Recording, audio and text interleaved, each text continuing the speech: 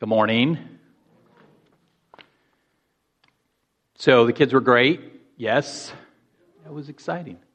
Just so you know, if you're here for the first time and you're wondering what do we do with those coats? Those coats do go somewhere. We don't store them for next year. We actually give them to Path of Life Ministry. It's a ministry among the homeless in Riverside, so they'll go to good use.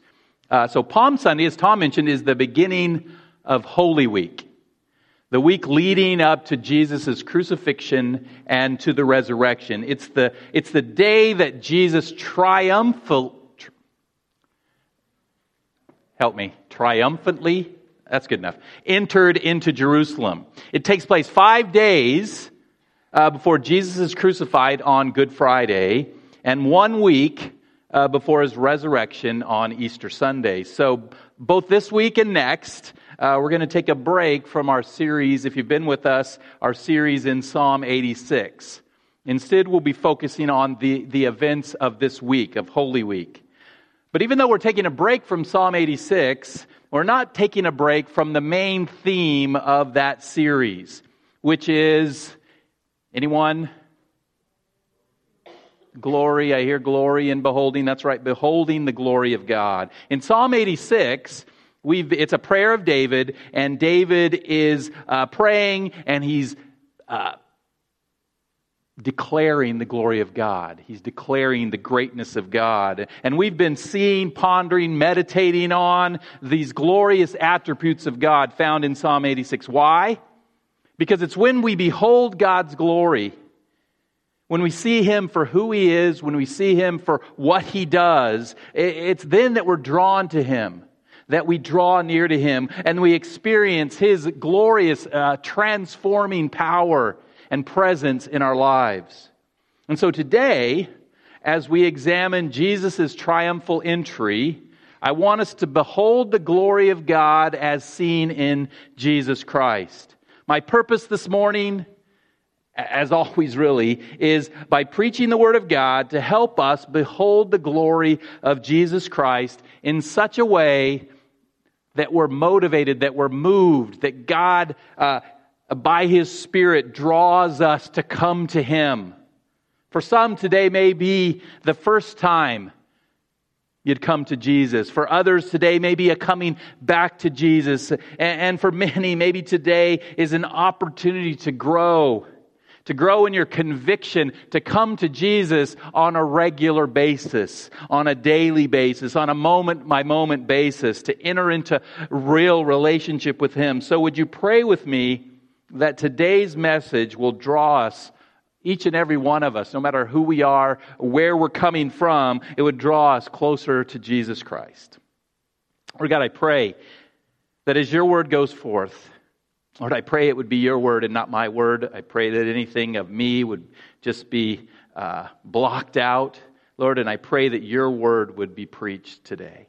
Lord, and I pray that Word would reach into our hearts, and by the power of Your Spirit would convict us, would draw us. Not to change ourselves, not to be better people, but to draw us to You, that You might transform us, that You might make us into the people that You want us to be. In Christ's name we pray. Amen. Today we're going to behold the glory of Jesus Christ as He rides into Jerusalem on that donkey on that first Palm Sunday. But before we do that, we need to understand something. We need to understand the misconception of Palm Sunday. So what is a misconception? A misconception is when you believe something to be true, but it's actually not true. For example, when I was in high school, I was, for the most part, a good Christian kid. I wasn't perfect, but I didn't smoke or drink, except once or twice, sorry. And I definitely didn't do drugs. I went to church most every Sunday. And one night, I went over to my friend Mark's house for the first time.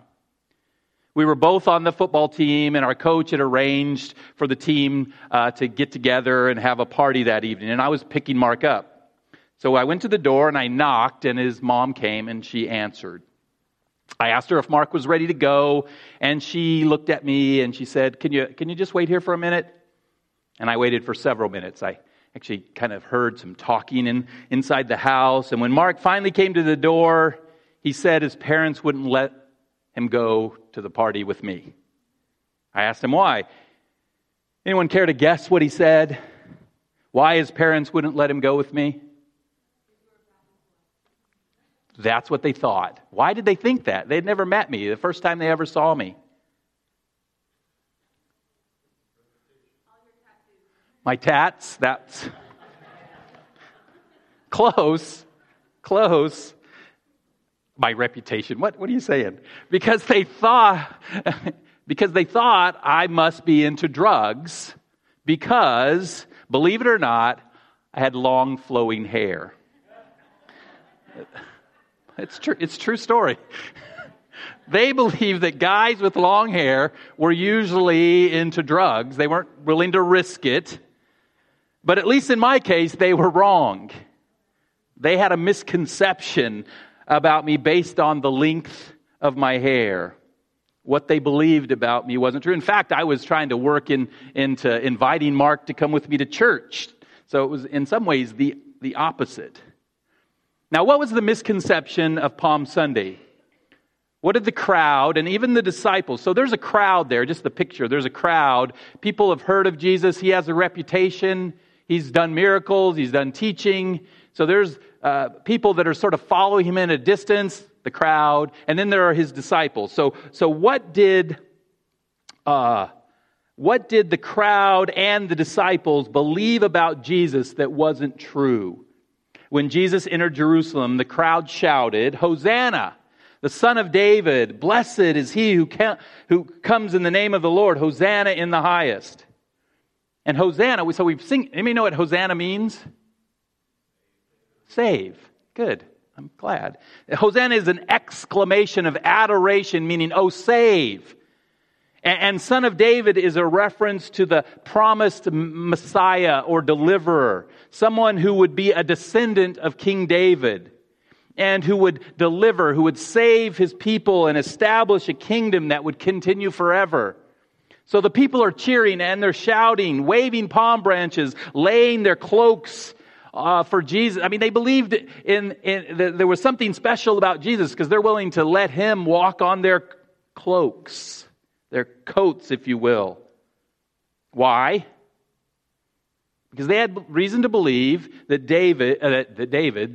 Jesus was the Davidic Messiah.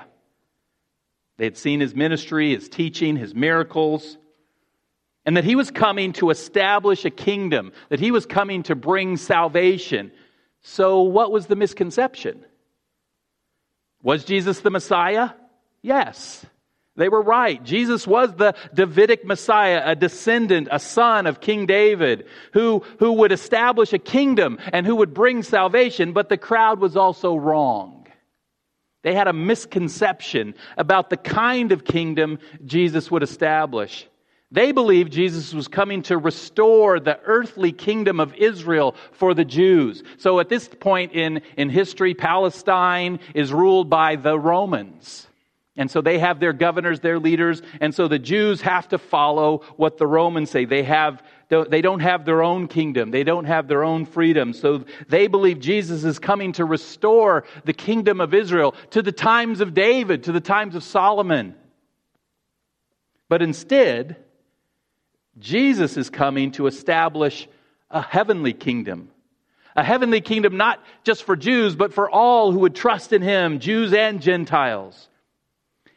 And they had a misconception about the salvation Jesus was bringing. They believed he would defeat their enemies, the Romans. That he would save them from Roman rule. But instead, Jesus was coming to save them from their sin. Now, how do we know that the crowds and the disciples shared this misconception?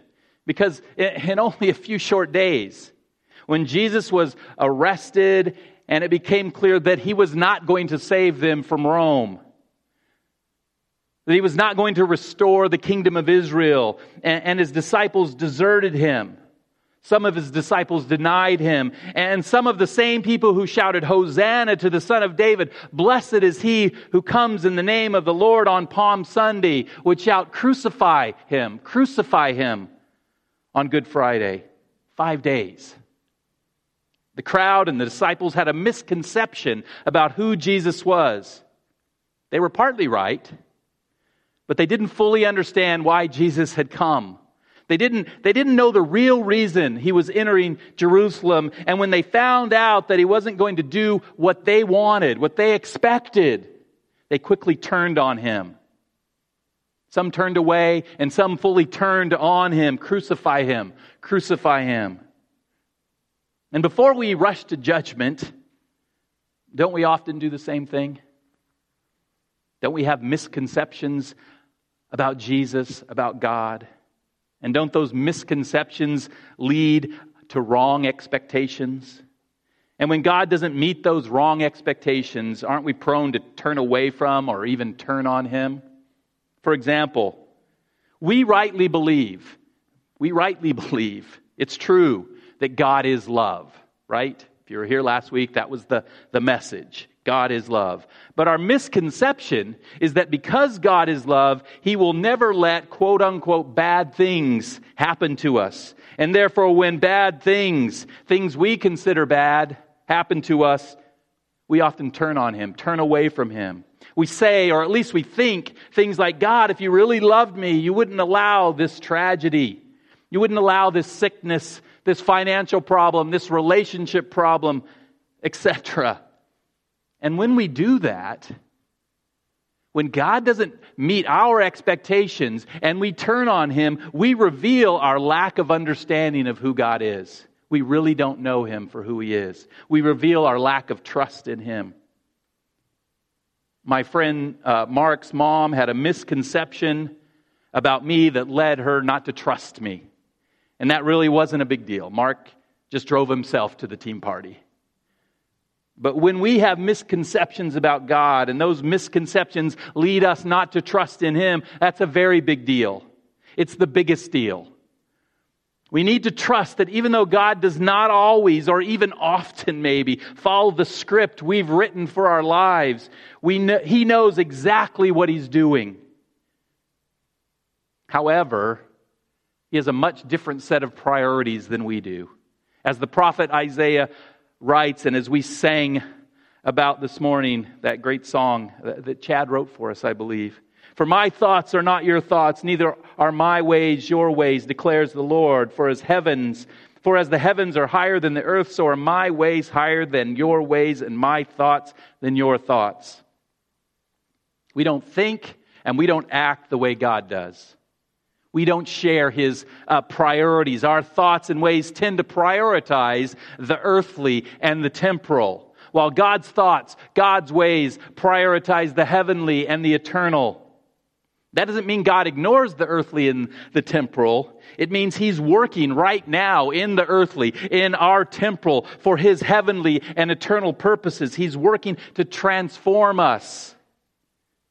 And because of that, we who live in this earthly temporal place, are called over and over again in Scripture to trust in him.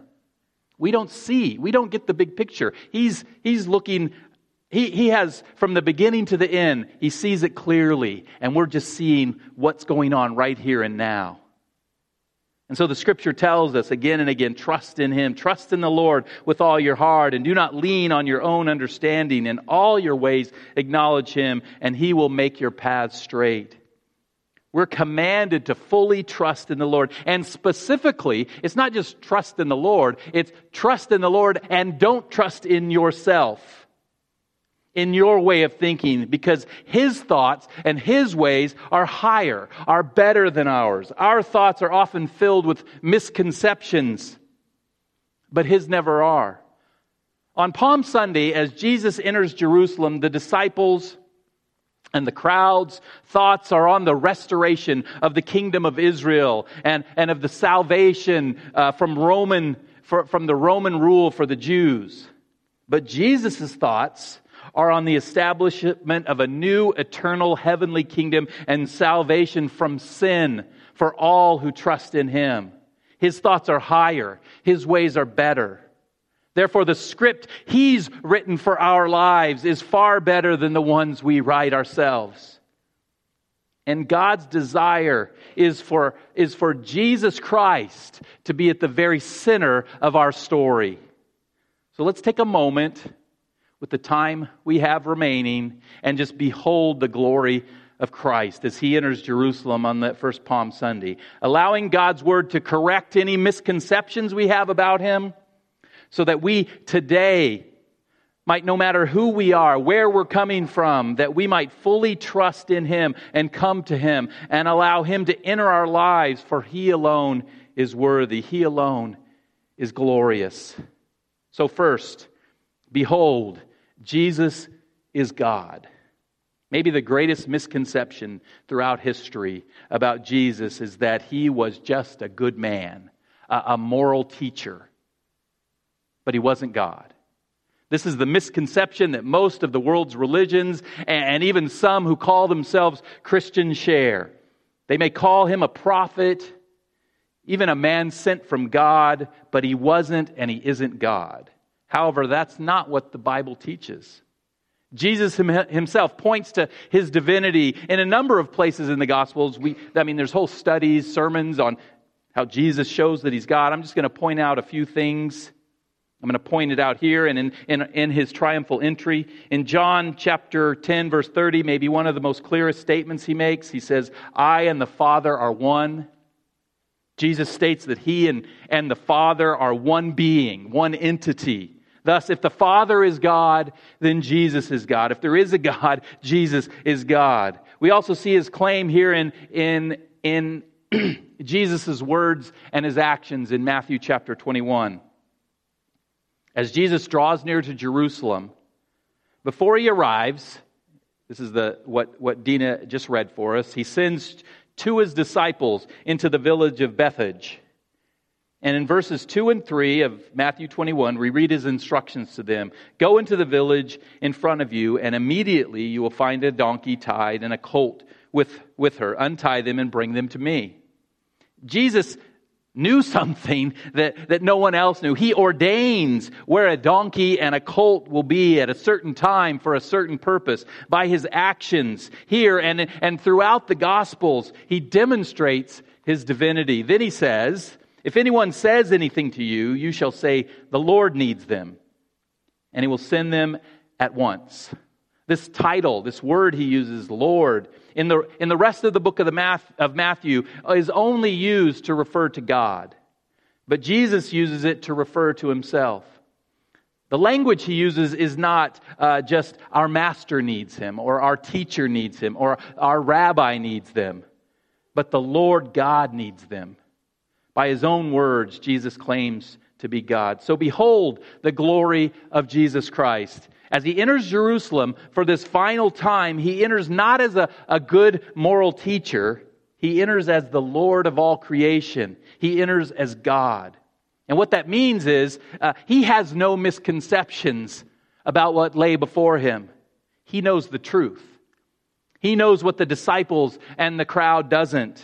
They're expecting Him, they're literally expecting Him to rise up in some way with great power, miraculous power from God. Maybe maybe in the same way Moses brought the plagues against Egypt, the people are expecting Jesus to bring plagues against Rome with great power and defeat their enemies. But Jesus knows He's 5 days away from being crucified by these enemies. And yet He, God the Son, doesn't hesitate. He continues on His journey to the cross. Behold the glory of Jesus, who is God come in human flesh. And why did He come?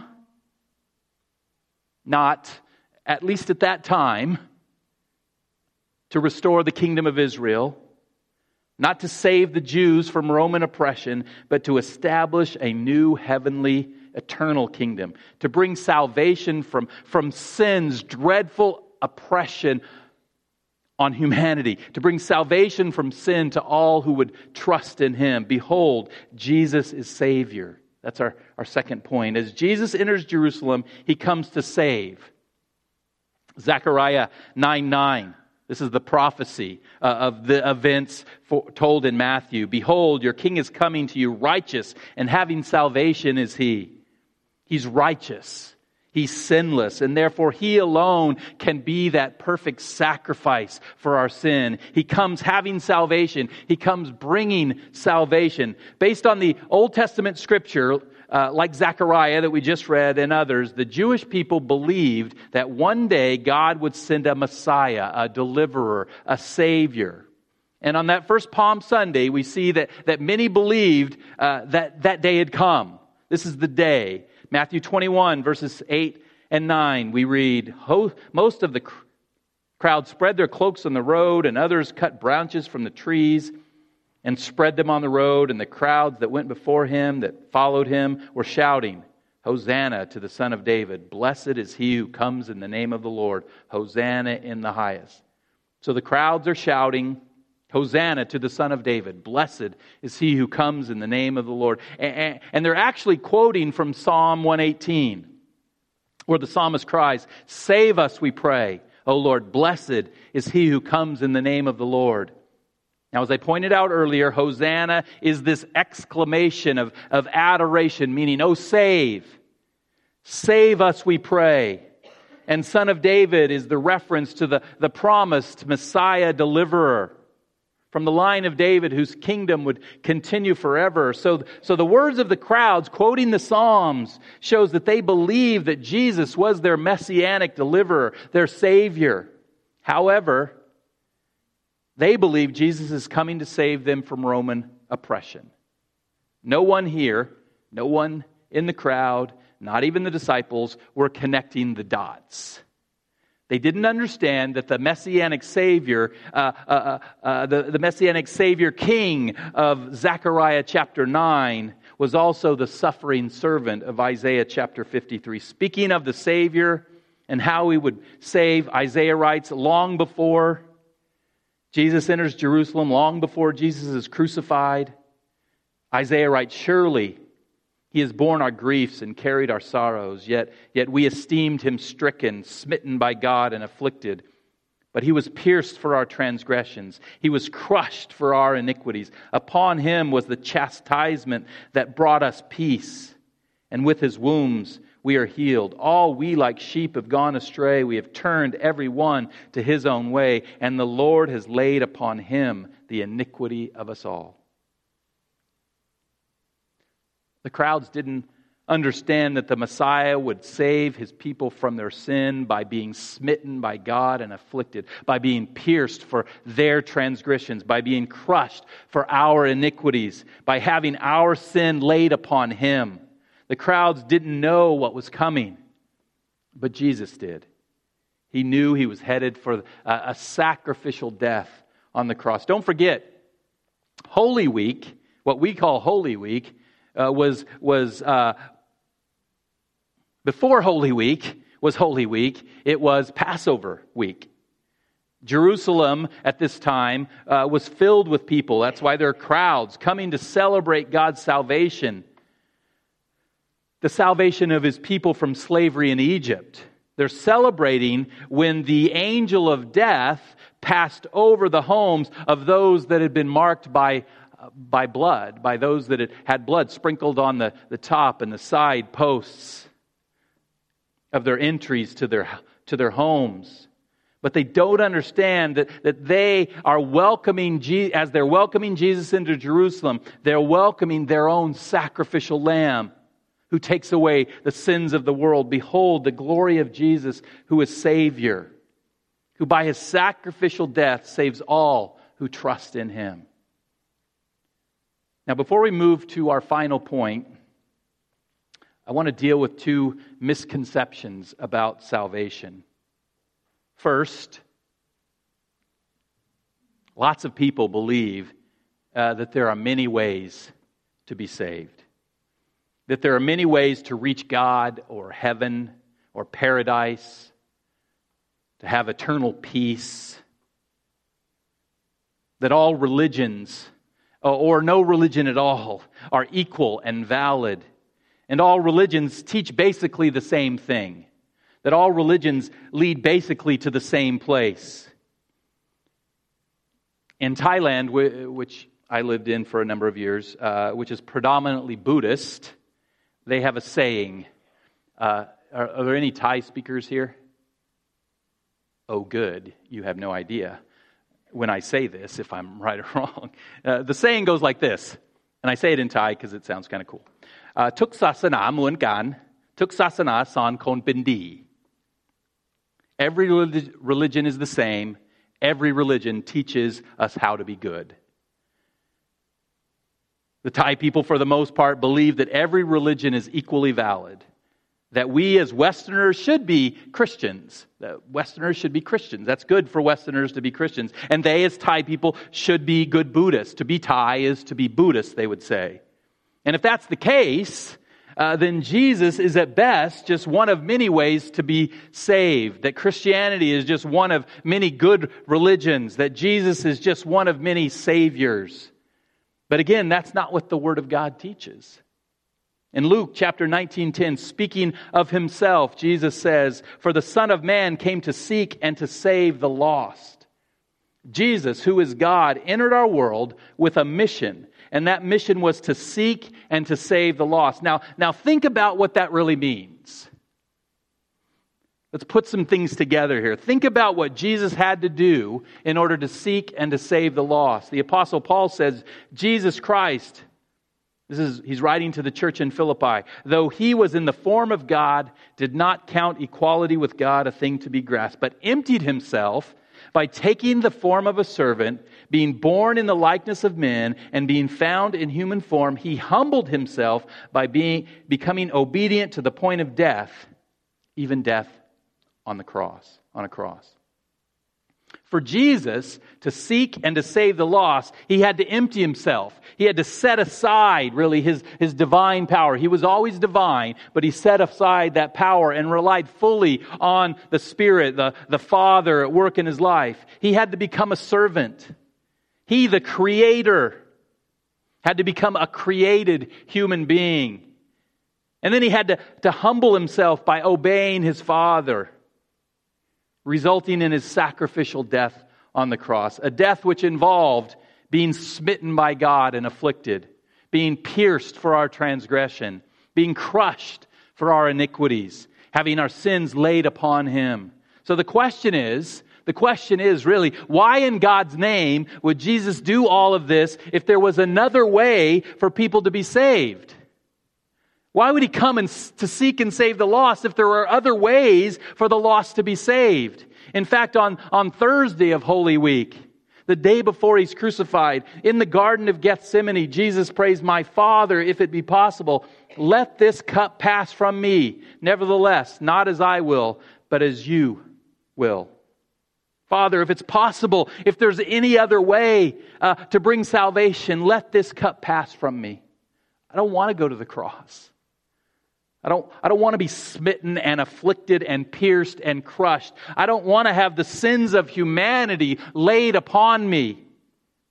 But as you will, Jesus prays. If there was another way for us to be saved, then Jesus would have never went to the cross. That's why John 14:6, he says, "I am the way, the truth, and the life. No man comes to the Father except through me." Behold, the glory of Jesus Christ, who through great cost to himself provides us with the one and only way to be saved. And how do we take advantage of what Christ has provided? Well, that brings us to the second misconception about salvation.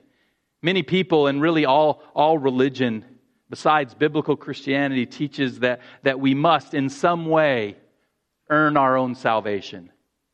That we must be good enough for God to save us. That our good works must somehow outweigh our bad. But again, that's not what the Word of God teaches. As the Apostle Paul wrote to the church in Ephesus, "For by grace you've been saved through faith. And this is not of your own doing. And this is not of your own doing. And this is not of your own doing. It's a gift of God, not as a result of works, so that no one may boast." The salvation that Jesus alone provides is a free gift of God's amazing grace. It's not based on who you are. It's not based on what you do. It's not based on your quote-unquote good works. I don't know if we even have any of those really before we come to Christ, without Christ working in our lives. It's not something we can earn.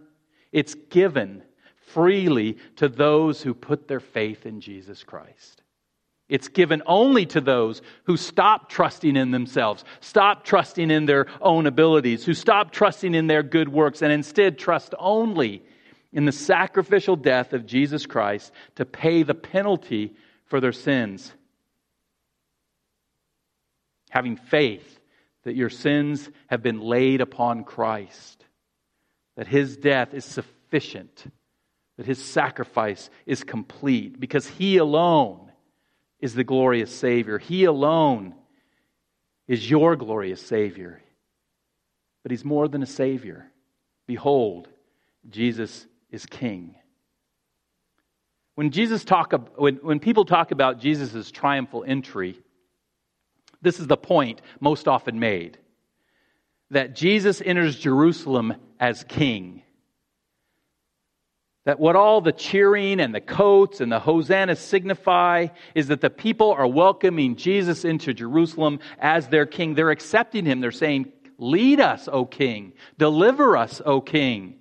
And Matthew in verse 4 and 5, quoting from Zechariah 9, makes it clear. He writes, this took place, all of the hosannas and everything, to fulfill what was spoken by the prophet saying, "Say to the daughter of Zion, to Jerusalem, behold, your king is coming to you humble and mounted on a donkey, on a colt, the foal, the beast of burden."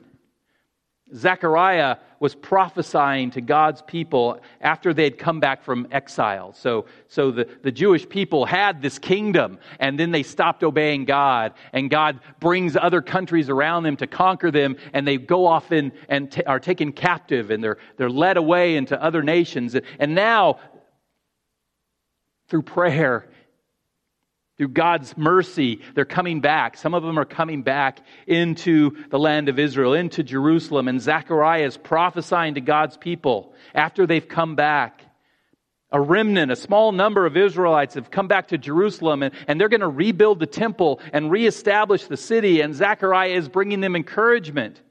Because in the history of Israel, if you read the book, they'd endured failed king after failed king after failed king. So Zechariah holds out this hope before them, promising a day when God would send His king to them. Zechariah 9:9, "Rejoice greatly, O daughter of Zion. Shout aloud, O daughter of Jerusalem. Behold, your king is coming to you. Righteous and having salvation is He. Humble and mounted on a donkey, on a colt, the foal of a donkey." Rejoice greatly. Be happy. Shout. Your king is coming to you. And notice, as we've already discussed, the king is righteous. The king brings salvation, and He's also humble. He's not pushy. He comes mounted on a donkey. This is a sign of humility. He's not coming to forcefully take over. He's not coming to lead an uprising. He's not coming to physically conquer. Instead, Zechariah 9:10 says, "He shall speak peace to the nations. His rule shall be from sea to sea and from river to the ends of the earth." He speaks peace to the nations. His kingdom extends to the nations. His rule to all people. He's not just the King of the Jews. I mean, next week we'll see Him crucified, and we'll have the sign they put up there. This is the King of the Jews, but He's not just the King of the Jews. He's the King of all. He's the King of kings and the Lord of lords. And He comes speaking peace. That word peace is the Hebrew shalom. It includes the ideas of completeness, of safety, of welfare, of friendship, of tranquility. The message of peace the King brings is the gospel. The good news of Jesus Christ. It's a message of peace, shalom, between God and humanity. Because of the fall, because of that original sin, that Adam and Eve committed in the garden. Because of our continual following after them, our continual sin as human beings, we are not at peace with God. We're in fact in rebellion against God. That's our natural state. We're born sinners. We're born in rebellion against our Creator, against God. And if the king were to come to make war against a rebellious people, that would be completely just. But instead, he comes with a message, an offer of peace. Peace that satisfies the justice of God through the sacrificial death of His Son, the King. The King is also the Savior. And when we trust in Him, when we trust in Jesus Christ, it's through trusting in Jesus Christ we're reconciled to God. We enter into relationship with God. We have peace and completeness and safety and welfare and friendship and tranquility with God. The Scripture calls Abraham a friend of God, but each and every one of us can be a friend of God because He offers us peace. He brings shalom to the nations. It says, His rule shall be from sea to sea and from river to the ends of the earth. He comes with a message of peace, but never forget, He comes to rule. That word rule means He's not a conquering ruler with warfare, but He comes to rule in our lives. That word rule means to have dominion and authority over. The message of peace that Jesus brings is also a message of surrender to His authority. Peace only comes to those who fully surrender to the King. And that brings us to our final misconception. Maybe the greatest misconception within the church itself, the one that causes so many people who call themselves Christians so much trouble.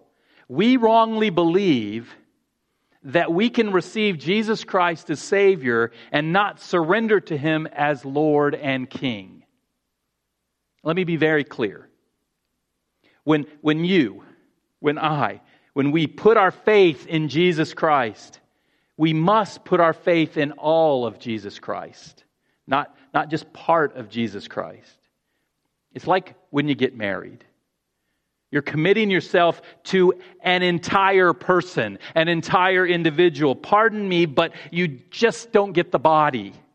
You get the mind and the will and the emotions. You get the whole person. It's an all or nothing proposition. And the same is true when we enter into relationship with Jesus Christ. It's no coincidence that Scripture calls Him the bridegroom and us the bride. When we marry Him, we take all of Him. When you trust in Jesus Christ as your Savior, you must also trust Him as your God and your King. You must trust Him to rule and reign in your life.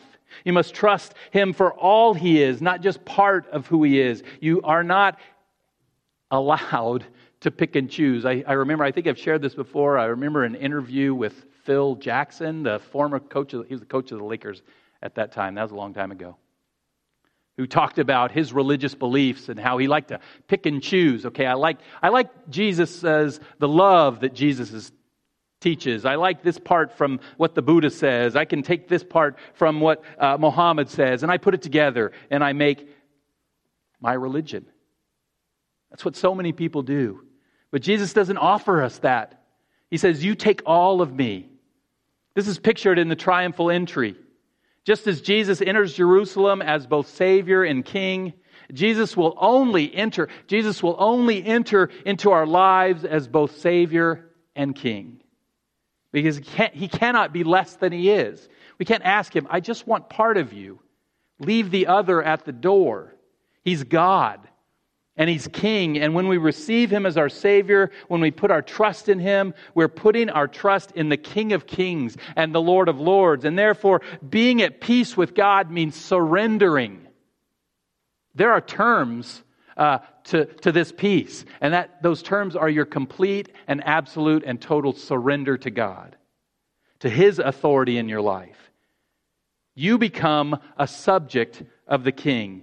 And as Paul makes clear to the church in Corinth who are trying to not do this, trying to do their own thing, trying to receive the salvation and then do whatever they wanted. He says, do you not know that your body is the temple of the Holy Spirit within you? And that he's not talking about be healthy now.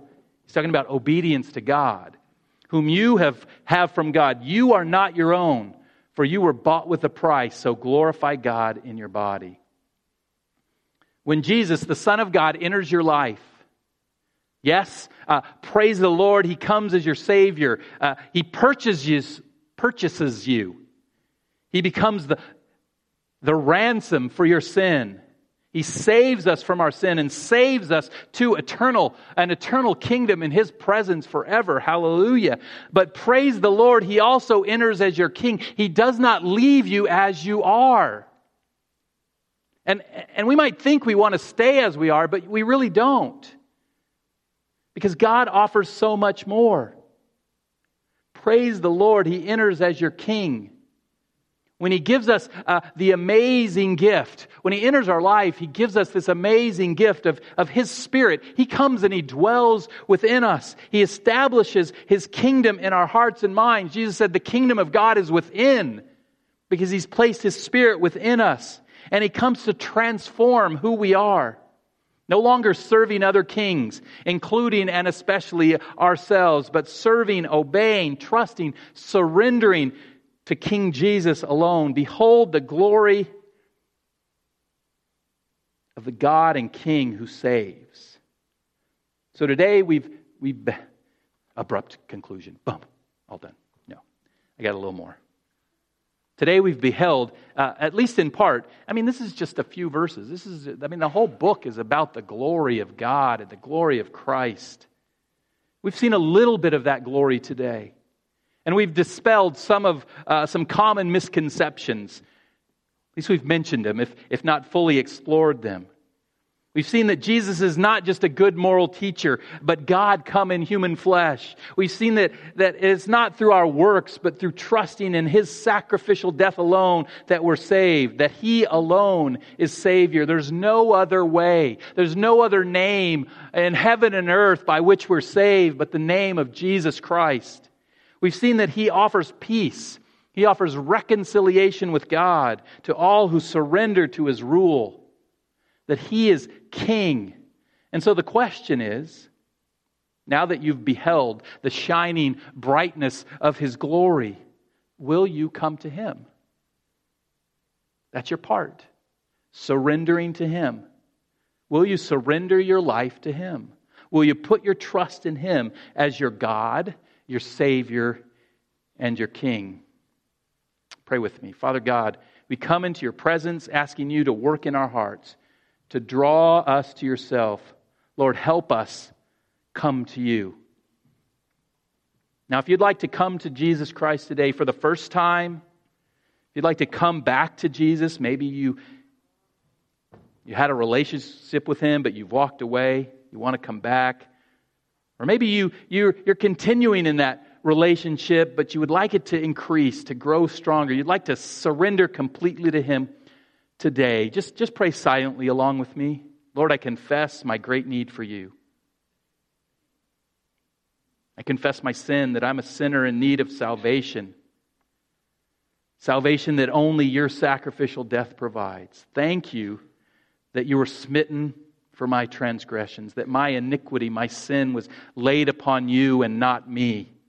I trust in you alone as my Savior, and I surrender my life to you as my King. Take control of my life. Thank you for the gift of the Holy Spirit. I pray that by His power, I can overcome the sin that I struggle with and seek to love and serve you with all my heart, soul, mind, and strength. In Jesus' name I pray. Amen. If you prayed that prayer, maybe for the first time today, then I'd encourage you to let someone know. Let me know. We at Bridges would love to help you grow in that in your relationship with God. Chad? Stand with us.